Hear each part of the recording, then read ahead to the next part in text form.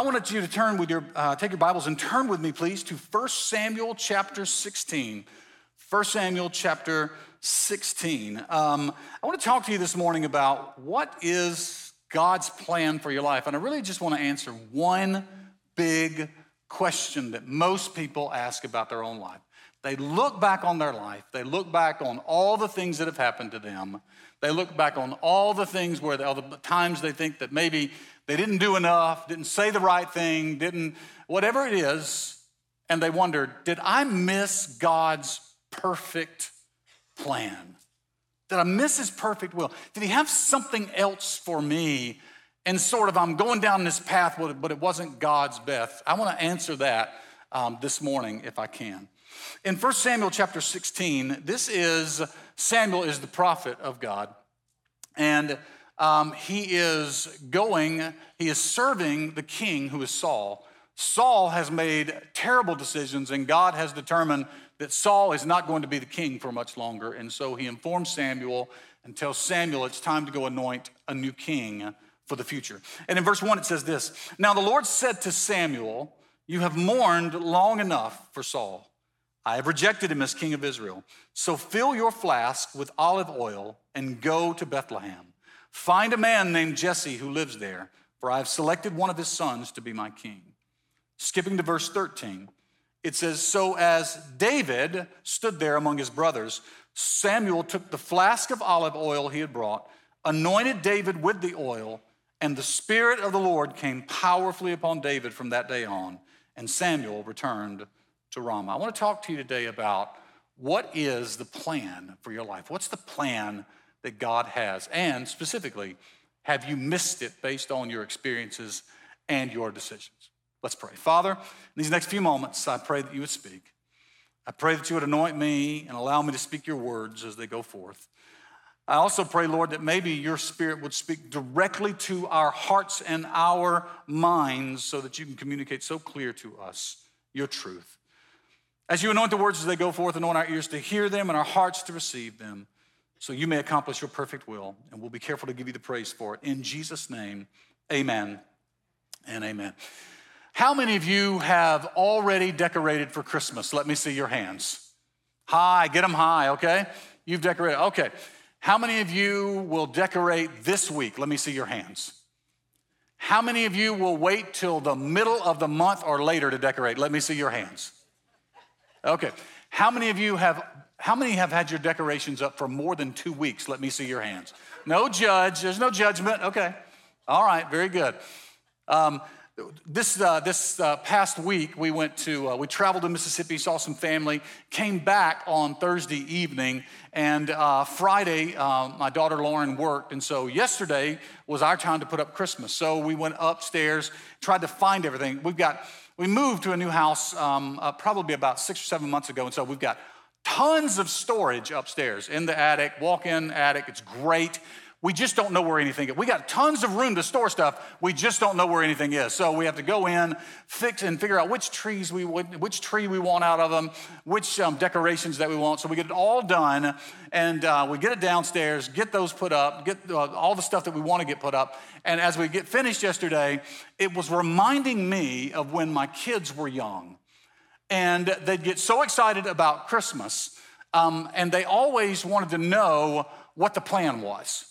Like, when are we going to do the traditions? When are we going to put the decorations up? When are we going to go see Christmas lights? When are we going to watch Christmas movies? When do we go to grandparents' house? All of those things. Now the questions never came to me because their mother had the plan. So they always went to her. And this was their question. My daughter would always say, "Okay, what's the deal?" And my son would always say, "Okay, how's this going down?" I don't know how that was their questions and why that was their question. That was their questions, and what they wanted to know was, what's the plan? I know we got a plan. I know there are things that are going to happen. I know there are generally things that are going to happen. What's the plan, and how is it going to unfold? And that's really no different than your life and my life when it comes to following Christ. We want to know what the plan is, and yet that's not necessarily how he does things. How many of you have ever wanted to know what the plan was from somebody and they wanted to surprise you, and so they kept you in the dark from that? And it drove you crazy, right? Sometimes this is what it means to follow God, is that you trust in his plan, but you don't know all of the details and you don't know when and how it's going to turn out. David is a young man that God's plan has been revealed to him through the prophet Samuel. Saul, the king, has been rejected, and Samuel comes to David's house and anoints him as king. As soon as that anointing is over with, the only thing, there's a little phrase that says, and the Spirit of the Lord rested powerfully upon him from that day forward. Do you know what else changed in his life? Nothing. Not at first. He went right back where he was. And where was he? The Bible says that he was a shepherd watching the flocks of his father, watching the herds of his father. As a matter of fact, nothing changes for quite some time. Even though he's been anointed, even though the Spirit of God is resting powerfully on him, nothing in the details of his life seems to be changing. And that's the place where we can feel sometimes. When we're asking God, what's the plan for my life? And you've had experiences in your life. You've made mistakes in your life. You've made decisions that you wonder, did I make the right decision? Sometimes you've made sinful mistakes and sinful decisions, and you wonder, did that thwart God's plan in my life? Sometimes you've made decisions where you just did the best that you knew how, and you thought, did I make the right decision for my family? Did I make the right decision for my kids? Did I make the right decision for my career? Did I make the right decision for my marriage? Did I make the right decision? And has that, if it didn't turn out the way I thought, has it thwarted the plan of God in my life? Has God's plan been better for me if I'd have made a different decision? And I just want to give you two truths before we answer that question. The first truth is this, is that God's plan includes your abilities and your experiences. All of them. So what that means is this, all of the decisions you've made in your life, God knew about them. God's plan includes them. All of the things that you've done that you have regret in, God's plan includes. Doesn't mean he approves of everything that you've done, but his plan includes that in your life. All of your experiences, all of the times you've been hurt, all of the times that you've been disappointed, all of the times that you have been sick, your sickness, maybe when in your family, if you've experienced divorce, if you've experienced a breakup in your family, God's plan includes all of that. God knew about it from the very start. See, David is anointed by Samuel on behalf of God. But listen, David's life is not one that you just think he's got everything going for him. As a matter of fact, when God calls Samuel and tells him to go to the house of Jesse in Bethlehem and anoint one of his sons, he goes to Jesse and he says, I am to anoint one of your sons to be king. Bring your sons in. And so Jesse brings 7 sons, lines them up. And Samuel says, from the oldest, he says, this one looks good. And God speaks to him and says, this is not the one. Samuel says, well, this one looks good. And God says, the Lord doesn't look on the outside. The Lord looks on the heart. This is not the one. And he goes down and on and on. And he finishes all 7 of them. And nobody is king. God says, none of them. And Samuel is frustrated. He looks at Jesse. He said, well, I know God told me to come here. Is this all of your sons? And he said, well, no. There is one more. But he's out in the field. You wouldn't want him. Now, I know David is not there at this moment. But can I tell you something? All 7 of those other brothers are going to tell him about that conversation. That the man of God is instructed by God to come to Jesse's house to anoint one of his sons, and Jesse didn't think that David was worthy of even being brought to the house to be considered. Imagine what that does to a young man's psyche. God anoints him to be king, and he is sent right back into the fields where he came from. But God uses all of his abilities, all of his experiences. As a matter of fact, if you look at David, there are 2 things I want you to see in David. One, he's a shepherd. Now, he's not a shepherd by choice. David didn't choose a career and say, I think shepherding looks good to me. He's the youngest. The oldest was a shepherd till the next one came along, and then he was the shepherd till the next one came along. He just happened to be the youngest, and there's nobody to pass it to. So he's stuck with this position that he doesn't want. And yet God is going to use that to work out his plan and his purpose for his life. David could have sulked. David could have whined. David could have wallowed around his own insecurity because his dad didn't think he was worthy. But instead, he allowed God to develop him into the man he wanted him to be. As a matter of fact, there was a day that came where David is out in the fields and his brothers have gone off to war. There is a war between Philistia and Israel. His brothers have gone off to war. Jesse sends for David, tells David, I've prepared some food for your brothers who are fighting a good fight. You go up and take food to your brothers. So he goes up, he's taking food to his brothers. He sees this scene, and the scene is this. There's the army of Philistia, there's the army of Israel. There is the warrior, the champion of Philistia, which is Goliath. He is a giant of a man, and he is challenging what was common during that day, which was our greatest warrior will fight your greatest warrior, and we can mitigate a lot of troop deaths. So the winner of this battle wins everything. But nobody in Israel wanted to fight him. And so David says, why isn't anyone fighting this guy? Why isn't anyone able to go up against this guy? His brothers look at him and say, why are you even here? Why aren't you back home with the sheep, little man? The condescension in their tone. And yet one person hears David and goes to King Saul because for weeks, Goliath has been coming out making the same challenge. Saul brings him in. Saul looks him over and says, you can't fight this guy. And David said, I think I can. And the reason I can, this is his whole reason, is you don't understand. I'm a shepherd. Which doesn't look good on the resume for fighting giants. But look at what he says. In verses 34 through 37 of chapter 17, David persisted to Saul. I have taken care of my father's sheep and goats. Now that doesn't look impressive, okay? But then he goes on and says, when a lion or a bear comes to steal a lamb from the flock, I go after it with a club, rescue the lamb from its mouth, and if the animal turns on me, I catch it by the jaw and club it to death. Can we just pause right there for a moment? That feels impressive at that point.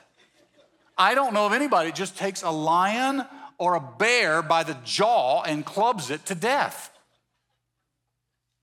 Now, he's been a shepherd. All he's doing is the job duties of a shepherd. The difference is the Spirit of the Lord moved on his life every single day. And when he is in the confines of being a shepherd, when no one is watching, the Spirit of the Lord is guiding him and leading him and anointing him, and God is preparing him for something that he's going to use him for later on. He can't see it probably at the time. I'm sure every time he looks up and a lamb is gone, he goes, oh, another bear, another lion. Nothing feels purpose-filled in this, and yet God is going to use these things. So here's what he says. He goes on and says, I've done this to both the lions and the bears. I'll do this to this pagan Philistine too, for he has defied the armies of the living God. And the Lord who rescued me from the claws of the lion and the bear will rescue me from this Philistine. Saul finally consented. All right, go ahead, and may the Lord be with you. Even in the fields where he felt forgotten, God was preparing him for what was next for him. And God teaches David how to be a warrior and a leader in the lonely fields of being a shepherd. He uses his abilities and his experience. He's not only a shepherd, though, he's a musician, the Bible says. The Bible calls it a harp. It's kind of a lyre, which is L-Y-R-E. It's almost like what you would consider to be kind of a hybrid guitar is what we're talking about. He would play. Saul, the king, was disturbed in his spirit, and the only thing that would help him was someone would come and play music, beautiful music, and it would soothe him. And so prior to David meeting Saul to fight Goliath, David actually winds up in Saul's palace because he could play this instrument and soothe Saul. But Saul had forgotten about him. When he sees him at Goliath, he asks him who he is. He doesn't even remember who this young man was. But God had strategically placed him. Look in chapter 16, verses 17 and 18. All right, Saul said, find someone who plays well, bring him here. And one of the servants said to Saul, one of Jesse's sons from Bethlehem is a talented harp player. Not only that, he's a brave warrior, a man of war, and has good judgment. He's a fine-looking young man, and the Lord is with him. So God brings him into the palace. He doesn't bring him into a great job. I mean, this job feels so insignificant that Saul doesn't even remember this young man. Only when he's disturbed, he says, bring in that guy that plays well and let it soothe me, and then have him leave.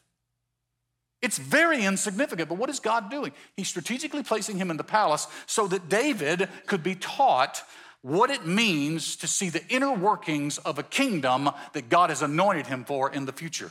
He's going to see the decisions that had to be made. He's going to see the people that could be trusted. He's going to see what kings do and what kings don't do. He's going to see what nations could be trusted.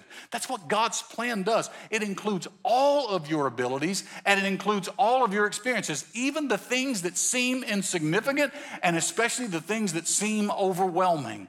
All of the mistakes, all of the hurt, all of the disappointment, all of the loss, all of the regret in your life. Can I just tell you something? God's plan for your life includes all of those things to mold you and to make you into the person he's calling you to be. It includes all of it. But that's not the remarkable thing. It's not that he includes it. It's that God's plan transforms your abilities and your experiences for his glory. It doesn't just include them. He begins to utilize them for his glory. What is David? He's a shepherd. He's a musician. When David finally becomes king and the people recognize him as king, look what they say. 2 Samuel chapter 5, verses 1 and 2, it says, then all of the tribes of Israel went to David at Hebron and told him, we are your own flesh and blood. In the past, when Saul was our king, you were the one who really led the forces of Israel. And the Lord told you, notice this, you will be the shepherd of my people Israel. You'll be Israel's leaders. What did the people recognize?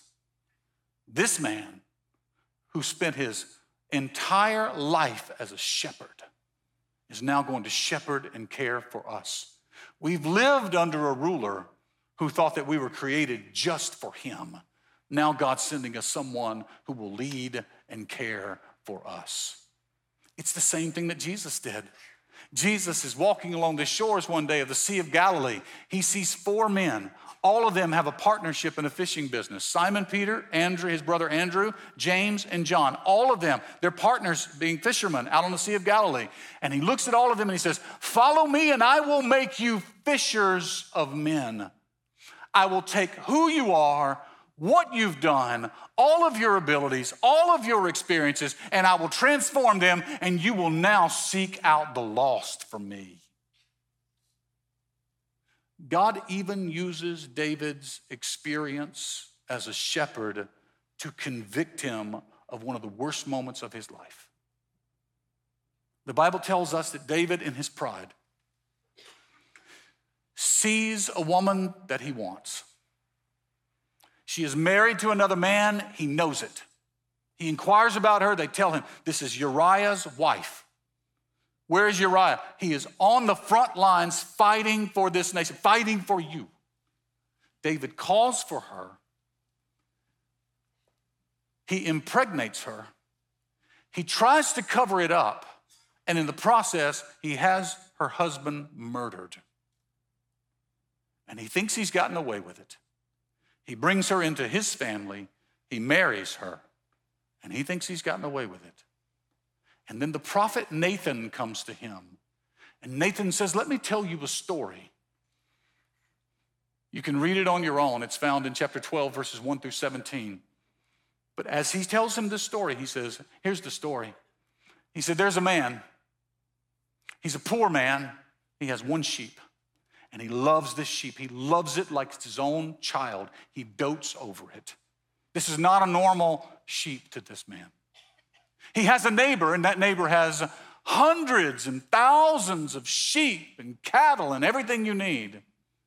And the man with all of this has a neighbor that is coming to, has someone who's coming to visit him.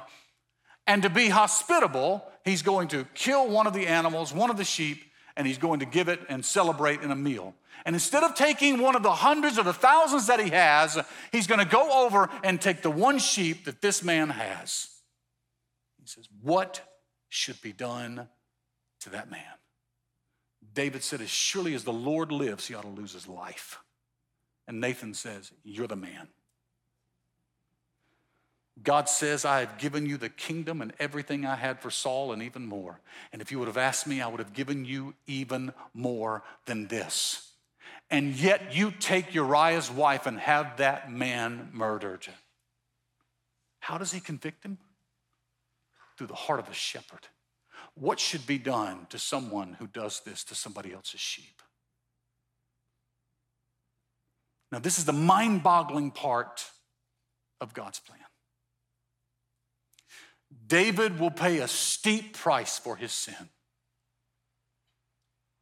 He'll pay a steep price for his sin. The kingdom is going to pay a steep price for his sin. His family is going to pay a steep price for his sin. And yet, at the same time, the woman that he brings in, whose husband he murdered, eventually will give birth to a child, and that child's name will be Solomon, and God will tell him to anoint Solomon as the next king of Israel.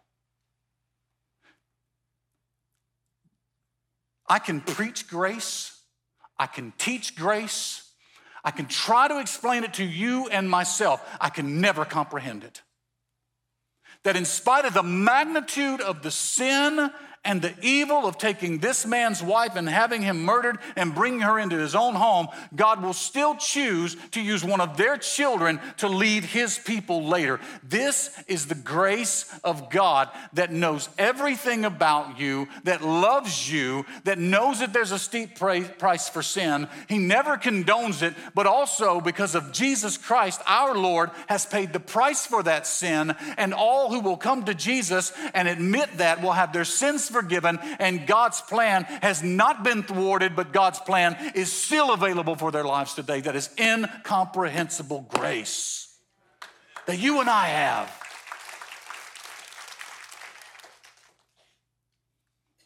David is a musician. There's a book of Psalms. The word psalm simply means song, that are used for worship. David writes 73 of the 150 that are included in Scripture. One of them, I want to encourage you to go home and read one of them. I don't have time for us to walk through it. It's the 23rd Psalm. It is a perfect blend of both a shepherd and a musician. But one I do want to read to you is one that God gave him, that David instructs the people to sing. Psalm 51. It's not a pretty psalm. It's a song of agony, of regret, remorse, and repentance. As a matter of fact, this is the description of the song. For the worship leader, a psalm or a song of David regarding the time Nathan the prophet came to him after David had committed adultery with Bathsheba. Have you ever read a song and you wonder, I wonder what that person was going through when they wrote this? You don't have to wonder on this one. And yet God says, write it, have everyone sing it. I'm going to put it in my word, and until I come again, people will read this. And here's what it says. Have mercy on me, O God, because of your unfailing love. Because of your great compassion, blot out the stain of my sins. Wash me clean from my guilt. Purify me from my sin. For I recognize my rebellion. It haunts me day and night. Against you and you alone have I sinned. I have done what is evil in your sight, You will be proved right in what you say, and your judgment against me is just. For I was born a sinner, yes, from the moment my mother conceived me. But you desire honesty from the womb, teaching me wisdom even there. Purify me from my sins, and I will be clean. Wash me, and I will be whiter than snow. Oh, give me back the joy of my salvation. You have broken me. Now let me rejoice. Don't keep looking at my sin. Remove the stain of my guilt. Create in me a clean heart, O God, and renew a loyal spirit within me. Do not banish me from your presence, and don't take your Holy Spirit from me. Restore to me the joy of your salvation, and make me willing to obey you. Do you realize in the worst of his moments, God took that and made it where you and I, even when we've made the deepest sin, the deepest mistakes, and we have no words for ourselves, we can read the words that God gave him and his regret and his remorse and his repentance, and we can pour our hearts out to the Lord, and we can come away clean because of Jesus. Because his plan doesn't just include all of your abilities. His plan doesn't just include all of your experiences. It literally transforms them and uses them for his glory. Which begs the question, have I missed God's plan? Have I missed it? Did the decision that I made way back then, have I missed it? The sin that I committed way back then, have I missed his plan? The decision I made where I tried to do my best, but I'm not sure it didn't turn out the way that I want, have I missed God's plan for my life or the experience?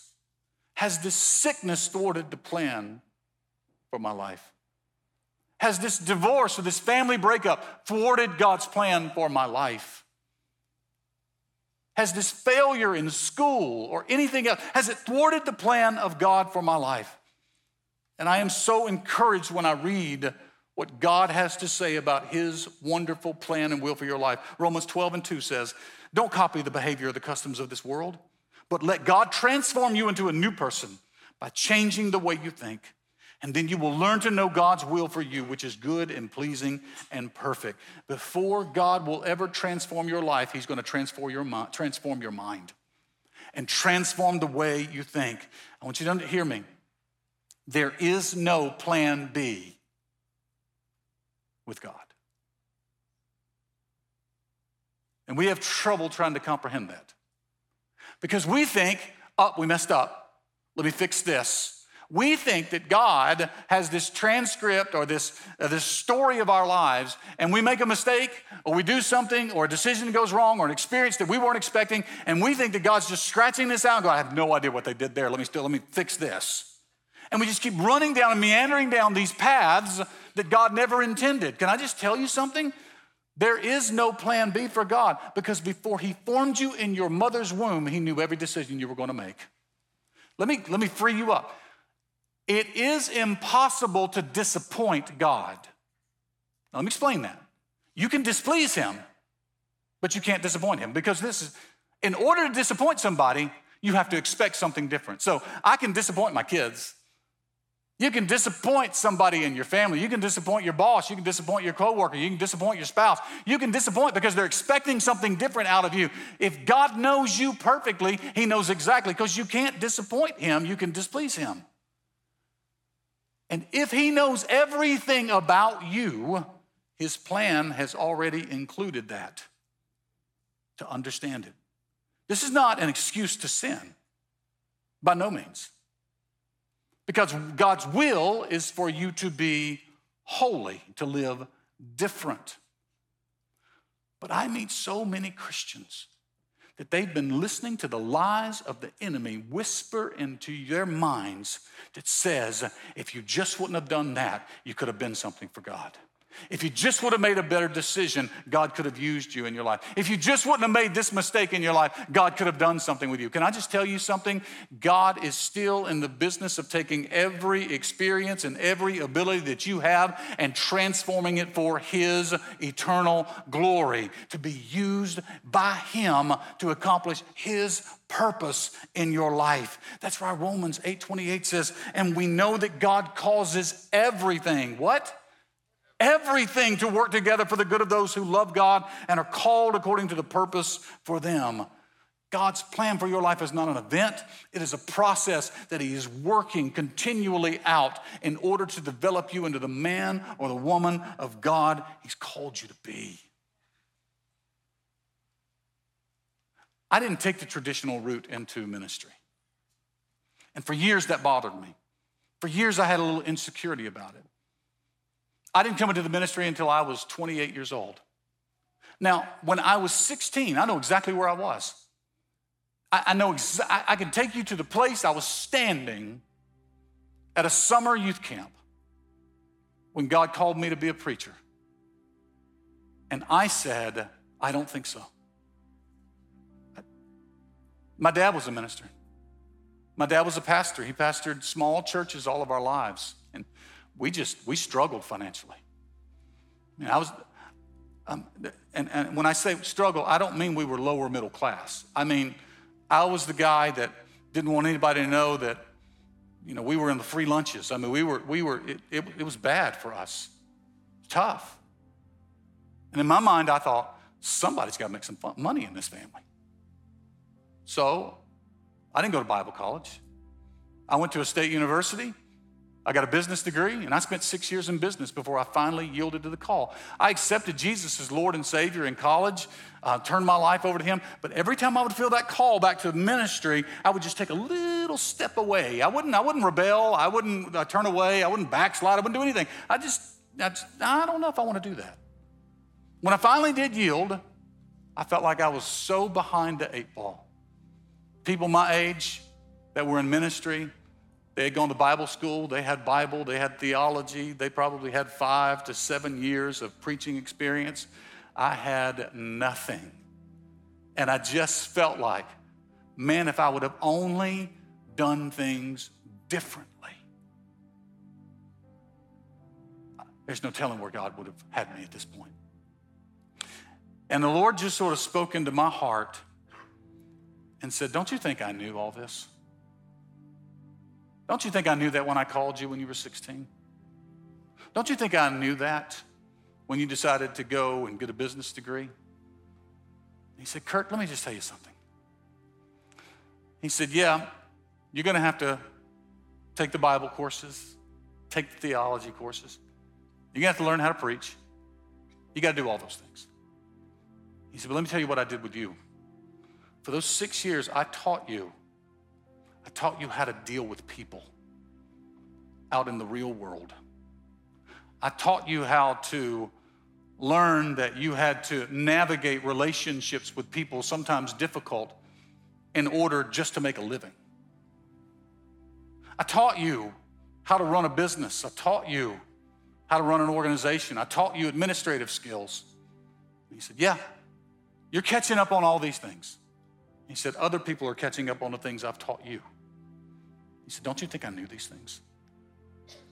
He said, don't you think that my plan for you, that you didn't surprise me in any way, shape, or form, and you were right where I need you to be at this moment? I just want to speak life into somebody right now. Whatever you're experiencing, if it's a hurt, if it's a loss, if it's a sickness, if it's a family issue, listen to me.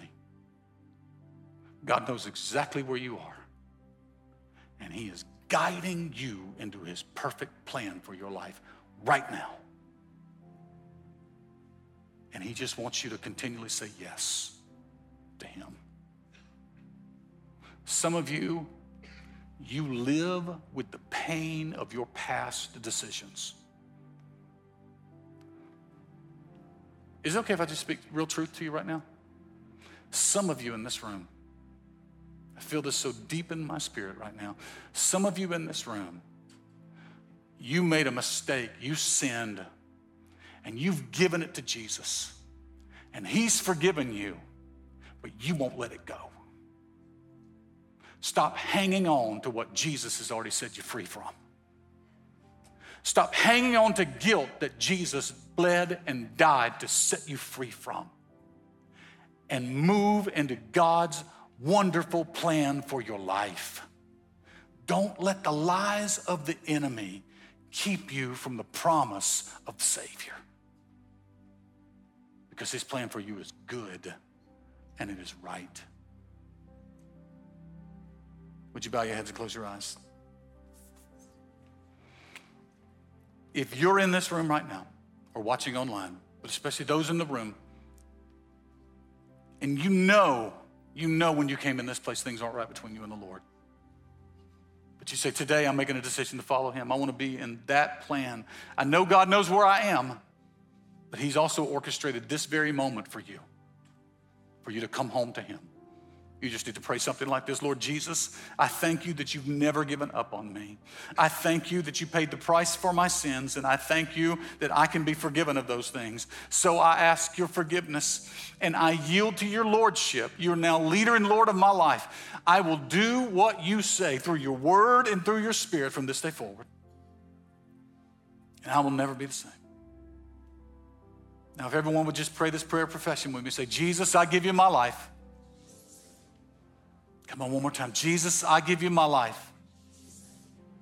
Now, with your heads bowed and your eyes still closed, if that's you, I'm not here to embarrass you, but today, for the first time or the first time in a long time, you say, I'm making a decision to follow Jesus. I want to pray for you this week.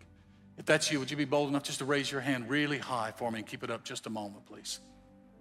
Yep. God bless you. God bless you. Just keep them up just a moment more, please. Thank you. Amen. Amen. All right, you can put them down. Father, I thank you for the lives that have been changed. I thank you for eternal hope that rests within each of us. And I pray that any shame or guilt or regret that has been felt by them be lifted now in the name of Jesus, and joy would just invade their hearts and their souls. God, I ask in your holy name that every person in this room that is filled with regret for a decision they made, that the enemy tries to bring up to them, I pray in the name of Jesus that they will remember what your word says, what the psalmist wrote, that as far as the east is from the west, so far have our sins been removed, that you have cast them into the sea of forgetfulness, never more to be remembered against us. And so we stand on that promise today. For every person in this room that thinks that whatever circumstances that life has dealt them, if it's divorce, if it's a business failure, if it's an emotional crisis, if it's a sickness, if it's a loss, whatever the setback they think has kept them from your will, remind them, oh Lord, that you knew all of this from the very beginning, and your will, your plan is perfectly being formed in their lives today.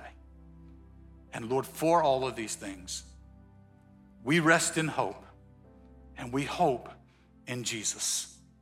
And we thank you in advance by faith. Amen and amen. Hey, can you celebrate with me today? 13 people gave their hearts to Jesus Christ in this place. Come on. Give the Lord praise in this place. Amen. Amen. If you made a decision to follow Jesus today or in the last few weeks, we would love to help you get started on this walk with Jesus.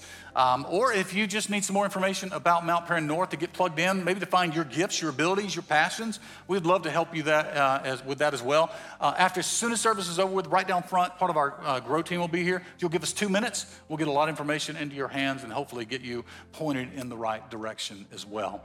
On your way out, you should receive an Advent calendar. If you didn't get one last week, I hope you'll get one this week. It has little prompts for the 25 days in December that will actually begin this week. And what we're doing is we're trying to do some things together as a church family. You can also follow on social media. You can download the church app, and we'll get some notifications to you as well on the things we're doing. Next Sunday, there'll be a visual display that's out in the atrium that'll help you as well, just to remind you of those prompts. But some of those things are just spending time doing some things, showing kindness, reading passages together. So I hope you'll be a part of that. Grab one of those calendars, put it on your refrigerator, put it somewhere where you can be reminded daily of that. I'm going to ask you to stand with me, please. And before you leave, I'd love to have the privilege to bless you according to Numbers chapter 6.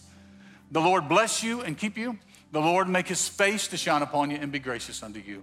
And the Lord turn his face toward you and give you peace. In Jesus' name. Let's give our response. Let the words of my mouth and the meditation of my heart be acceptable in your sight, O Lord, my strength and my Redeemer. God bless you, folks. Love you. Have a great one.